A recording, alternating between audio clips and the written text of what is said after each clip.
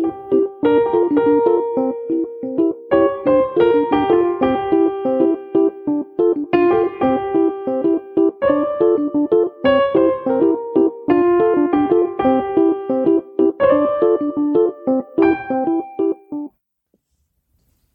and welcome to Field Notes, a podcast about linguistic fieldwork.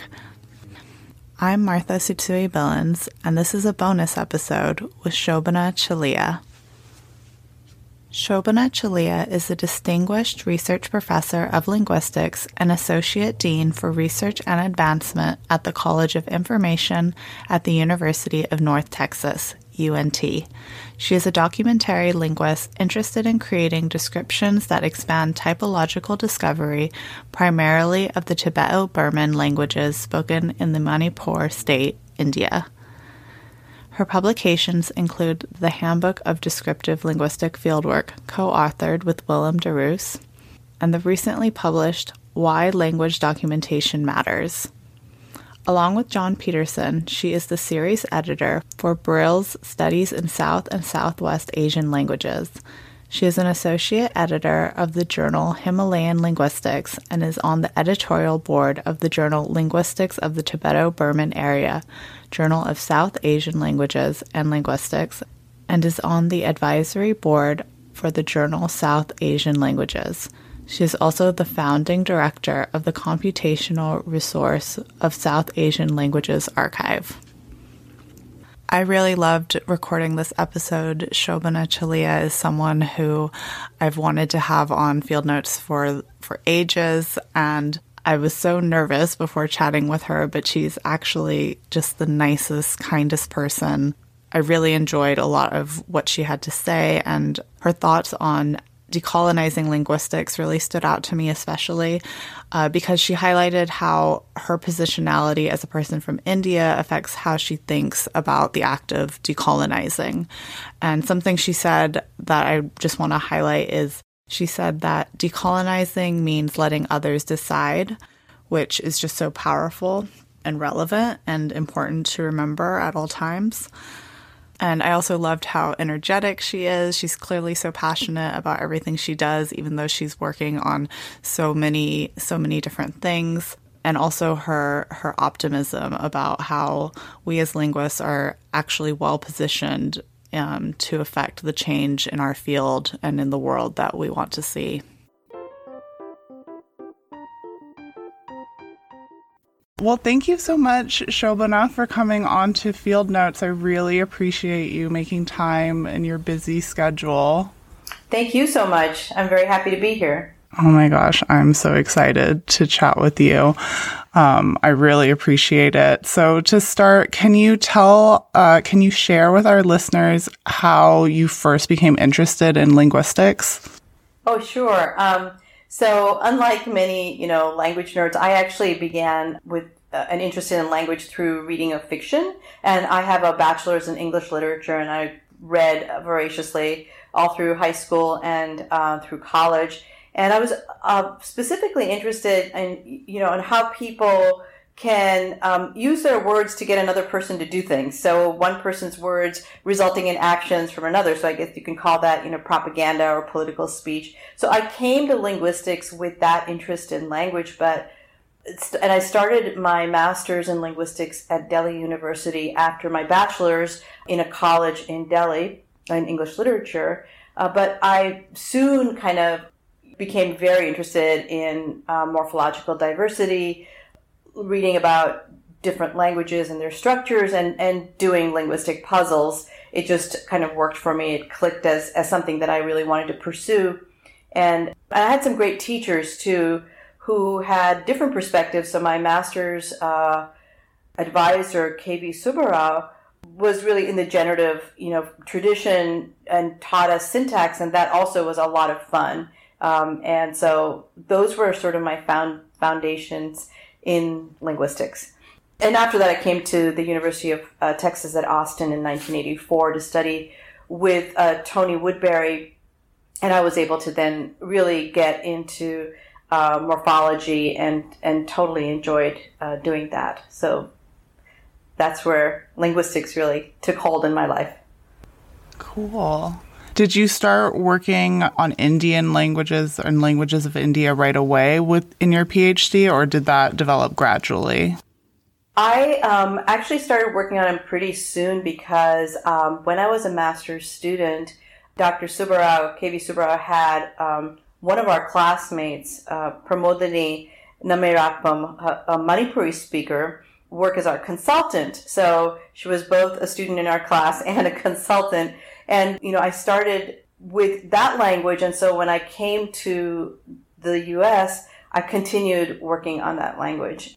That was actually Willem's idea. Willem Deroos, who's my colleague and also my partner, said, hey, why do you want to go looking for another language when you already were working on something so interesting? And so I attribute my continued interest in Manipuri to his one off chance but well-placed comment way back in 1984. Oh my gosh. So you knew Willem back then? That's when we met, actually, at the University of Austin in Texas, yeah. Oh, wow. That's so cool. Can you tell us a bit about your positionality, so who you are as a researcher and as a person in relation to the communities that you work with? Yeah, this is such a great question. India is a very complicated place. It's got, huge socioeconomic disparities between the different communities, layers and layers upon different educational levels and so on. So within India, I come from an educated, privileged class of people, and already there I realized that I'm sort of an outsider to the communities that I work with. On the other hand, I also feel a deep connection and affinity to them because I understand, I think, where they're coming from and what their needs are, because I understand what infrastructure and other kinds of challenges they may be feeling. So my position is both as an outsider and as a member. So I feel like a lot of the people that I work with look to me for support. It's almost like in the Indian social fabric, we're supposed to be helping each other, and aunties and uncles are supposed to help their nephews and nieces, even if they're not their kids, their sons and daughters.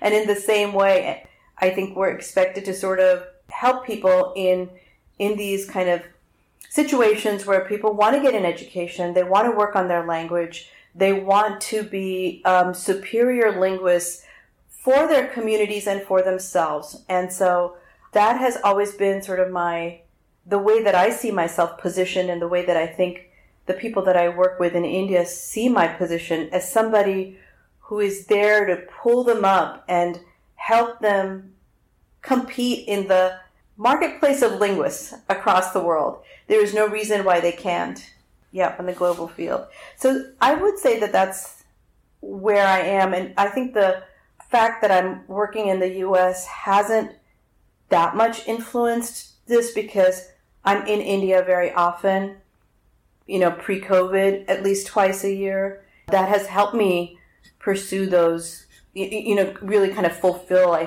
that obligation almost, I would say, and also totally enjoyable and rewarding for me as well. Yeah, that's so interesting.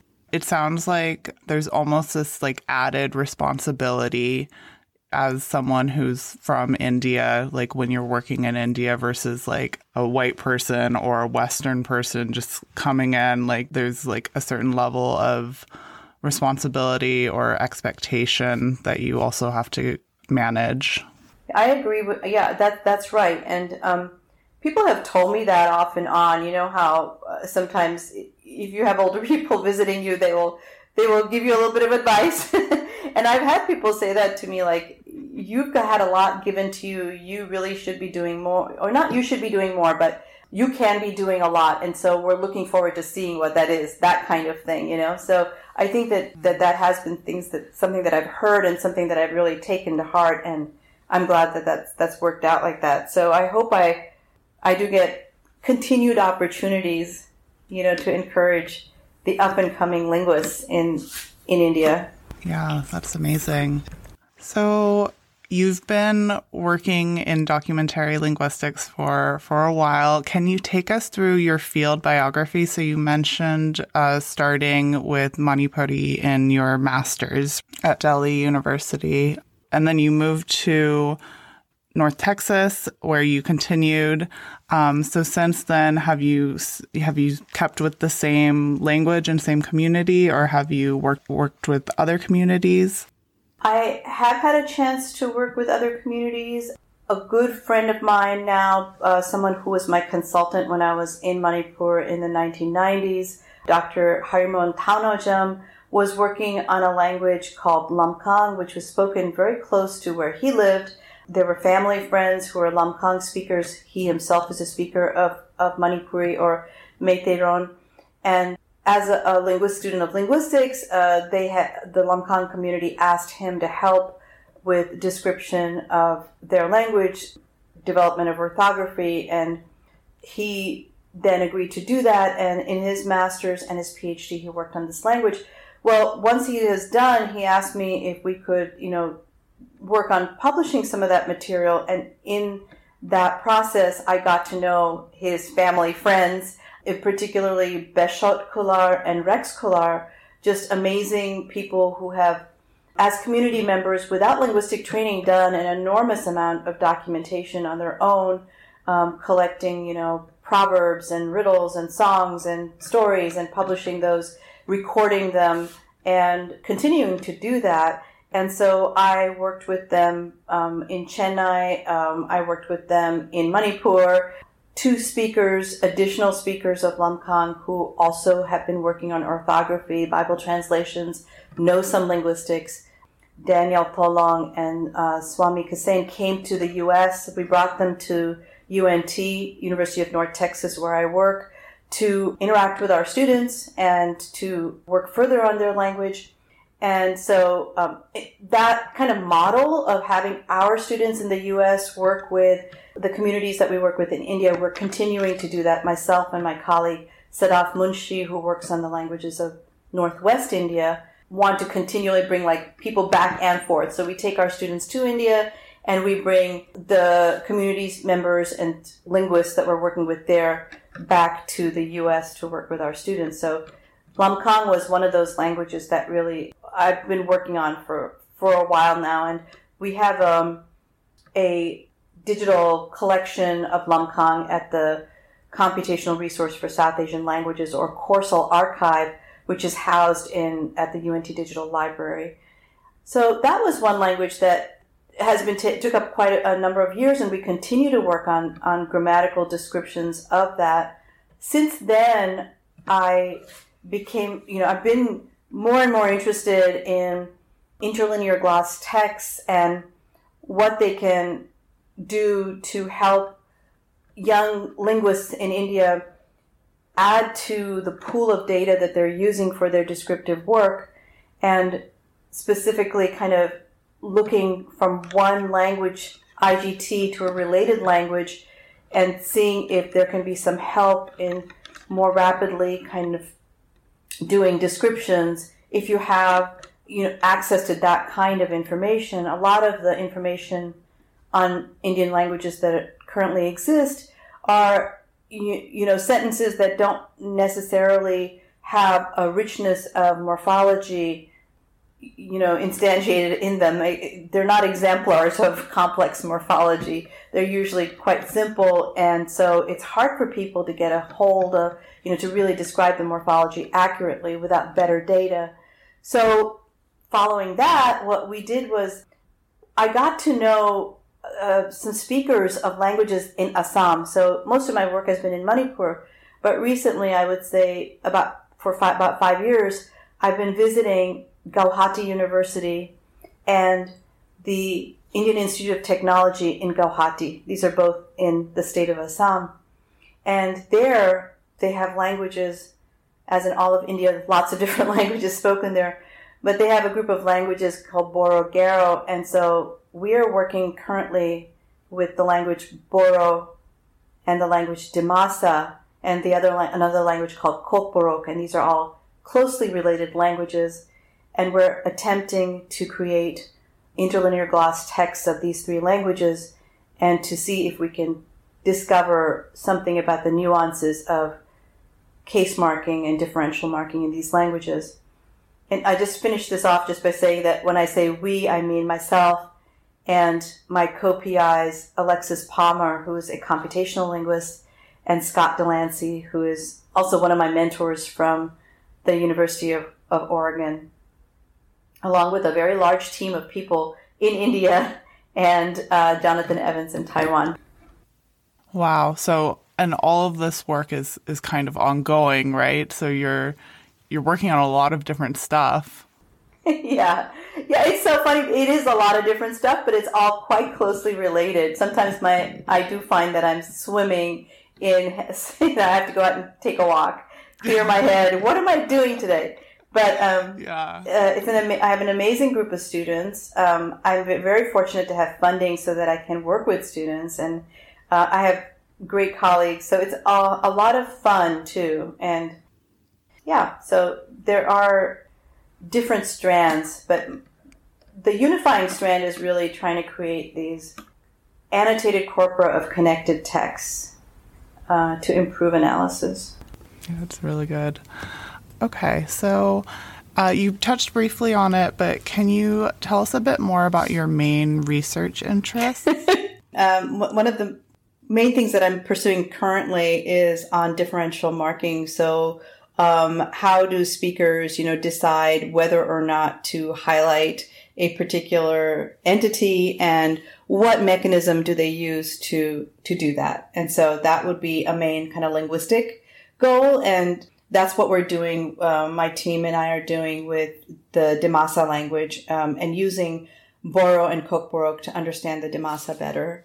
So that's the kind of linguistic thing. And then ongoing is like working up all of the leftover things from Lamkang that we have not yet published on, but that we have results on. So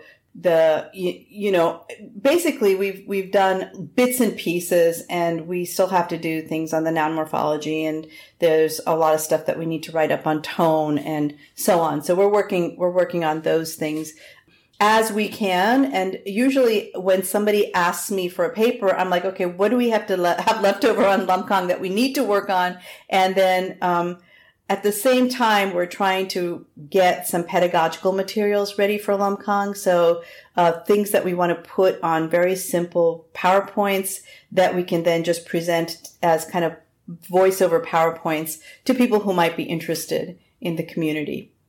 We're not doing more detailed kind of things like doing storybooks and so on, because there are people in the community who are interested in doing that in a writing system that they're interested in using. And so we're there to support them, but we're not taking that on ourselves.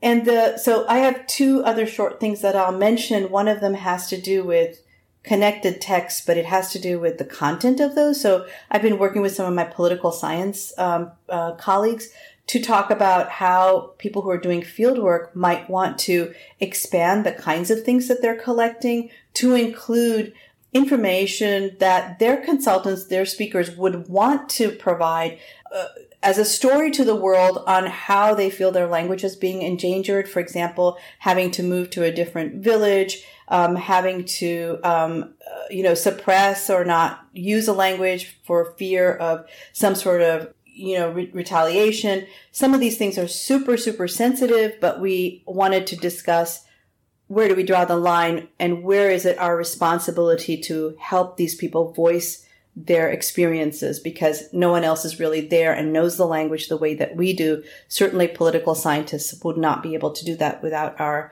helping, and political scientists are using numbers that come from the state, so the elites rather than the experiencers. So that's one thing that I'm really interested in doing, let's say in the next 10 years of my career. And then finally, I'm working with Kelly Burks and another team of people to look at COVID-related materials for refugee communities, specifically the Chin community, the Hakalai speakers in Indiana, again, to create annotated texts on health and ideas about wellness that would then go to Coursel finally. So all of it has to do with connected texts, but it's a little bit of a different focus for each of those research projects. I know everyone faces challenges in the field, but are there any challenges that you've been through or that you've faced while you were doing field work that you could share with us? When I was first in the field, the hardest thing was like the isolation. And I had to like stand in line to get to a phone to call home, and everybody would stand around me and wait to hear what I was going to talk about. There was no privacy or anything like that. And, there was curfew, and so you couldn't go get your soap. Stuff like that is now changed so much. So isolation is not so bad. I would say the challenges are really that we're not able to stay in the communities long enough. Like when I was younger, I could stay for 9 months, but having to be, having a job and having to be here means that we're really just able to go off and on. And so you're not able to build the bonds and that you would want to. Although social media helps a little bit with that. Yeah. Yeah, I found the isolation, it was strange though, because I was never actually alone. I also didn't have that much privacy. I lived with a host family and they had a lot of kids and I helped care for the kids. So the only time I was really alone was when I was sleeping. But you do feel lonely. Like I would go days and days and days without speaking English or thinking in English, and that sometimes made me feel kind of lonely. Yeah, I would agree with that. I remember listening to the news read at slow speed just to hear some English. Oh my gosh. That was fun. That's so funny. Yeah. Oh, the funny thing about Manipur is that they sell a lot of country western music. So I listened to a lot of Sting, Madonna, and then all this country western stuff on cassettes. That was also helpful. I don't go back to the field by myself anymore. I always go with a group of people, or at least a couple of students. My student, Mary Burke, has come with me several times. That has been a really nice change, and then that feeling of isolation doesn't hit quite so hard because you have a combined goal and also background. Yeah. I mean, I can't even imagine, now we have iPhones and I can, FaceTime home, text my family every day. It was a different time. Yeah. Do you have any thoughts about what we can do in the field of linguistics to decolonize linguistics and more broadly academia? Well, I feel like with the work that we do, we have, we're really well positioned to break down what we do into segments where people who may not be able to participate in the venture otherwise can participate. So with tools like, I'm going to say Say More, that's one example. There are other tools that are easy to teach, easy to learn, and are super, super helpful. We can bring people into projects in ways that we never could before. And so young people are learn technology very easily. And sometimes even people my age, when you teach them how to do something like Say More, they're like, okay, I got it. And then they can just produce a lot of information, perhaps not in the best IPA transcription and perhaps not even in a very standardized orthography, but enough to go on so that you don't have oodles of data that you can't use at all. At least you can see what's going to be useful and then process it further later on down the road. And in that way, making it not your project, but making it like a collaborative project. So people talk about this all the time now, but I found that in my work is like never underestimate what somebody can contribute and what they want to contribute and how they want to be involved. So decolonizing also means letting other people decide rather than you're deciding what needs to be done. And that is sort of something that we as field linguists are also very well positioned to participate in that venture, because we know that for linguistic analysis, we need a broad slate of genres to be getting our information from to get good linguistic description. And so if we leave it up to people who are in our projects, who are the speakers, who are the experiencers, and who will be ultimately the users of this information, to say what they want for those genres to be, and to let them decide, what needs to be recorded and analyzed, we both serve the purposes that we need, but also serve the purposes that they need. Another thing I think that's really important is to kind of disseminate and highlight what it is we can offer. We're almost like vendors in the sense that we're offering a possibility that others may not know about. So communities may not know that this could be an end product that they could use. And then they're able to come to us and say, I need your help. I need you to help me with this. To me, when you talk about decolonizing, I almost feel like there's so many layers to it. To me, I'm all just going to that layer of Indian academic linguists that I want to bring them into the world marketplace of linguistics. I know there's a layer even below that, which is, or above and beyond that, which is people who are not academic at all. But in India, I don't know if you are aware, but there are so many native speaking linguists. So by helping that linguist, you're helping that community, So it's great. You get a lot out of that. So this is a huge question that you've asked, but I've kind of touched on my small take. And you asked me a question of is it different for me because I am not, say, like a Western linguist going in? And I think that is true, that you can see that my concerns are very, very different. And so the ethics question, the questions about fieldwork ethics, the questions about being colonial in archiving, the questions that a Westerner might ask for ethical concerns are similar to what I need to be asking, but they're also slightly different because I'm coming from a different perspective of, I don't know if I've really thought it through to explain it in a podcast, but I just want to say that I feel that it's different because I feel like my concerns are more that I need to be doing more to support the endeavors of these young scholars and to expose them to all the possibilities out there and to give them those things. That I feel would be unethical not to do that, rather than feeling I'm going there to get something from them and make my career on it, which I think are the two different concerns. Like, I'm not doing enough or I'm taking too much. I fall on I would be in danger of not doing too much, and that would be unethical. So that's what I wanted to say about that. No. Yeah, I think it's like, you're right. Yeah. It is like a huge question, very complicated, and kind of like, I should probably do like a whole episode on, I ask everybody about this, like, what do you think about decolonizing linguistics? Because I think we need to hear like lots of different people's perspectives on it, but it is like such a huge issue. Right. Yeah, and and it goes back to somewhat to IGT, also to interlinear gloss translations.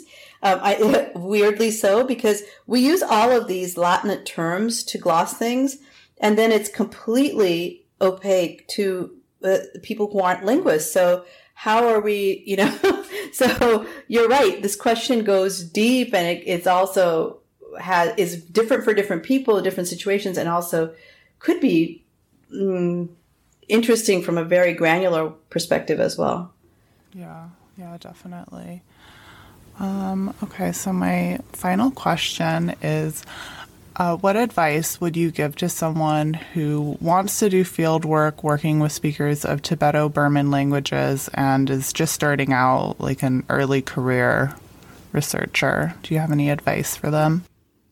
Sure, and I'll keep it really short. I think you would be well served to find communities of Tibeto-Burman linguists who work on Tibeto-Burman languages and to attend their meetings, because this community of linguists is very nurturing and less territorial, I think, than some other communities of linguists. So there are, there's the meetings that take place on a regular basis, the International Conference on Sino-Tibetan Languages and Linguistics, the Himalayan Linguistics Symposium, the Northeast Indian Linguistics Society meeting. And here you can meet both linguists and native speaking linguists and community members and who are interested in language and supporting their community's efforts in describing and documenting their languages.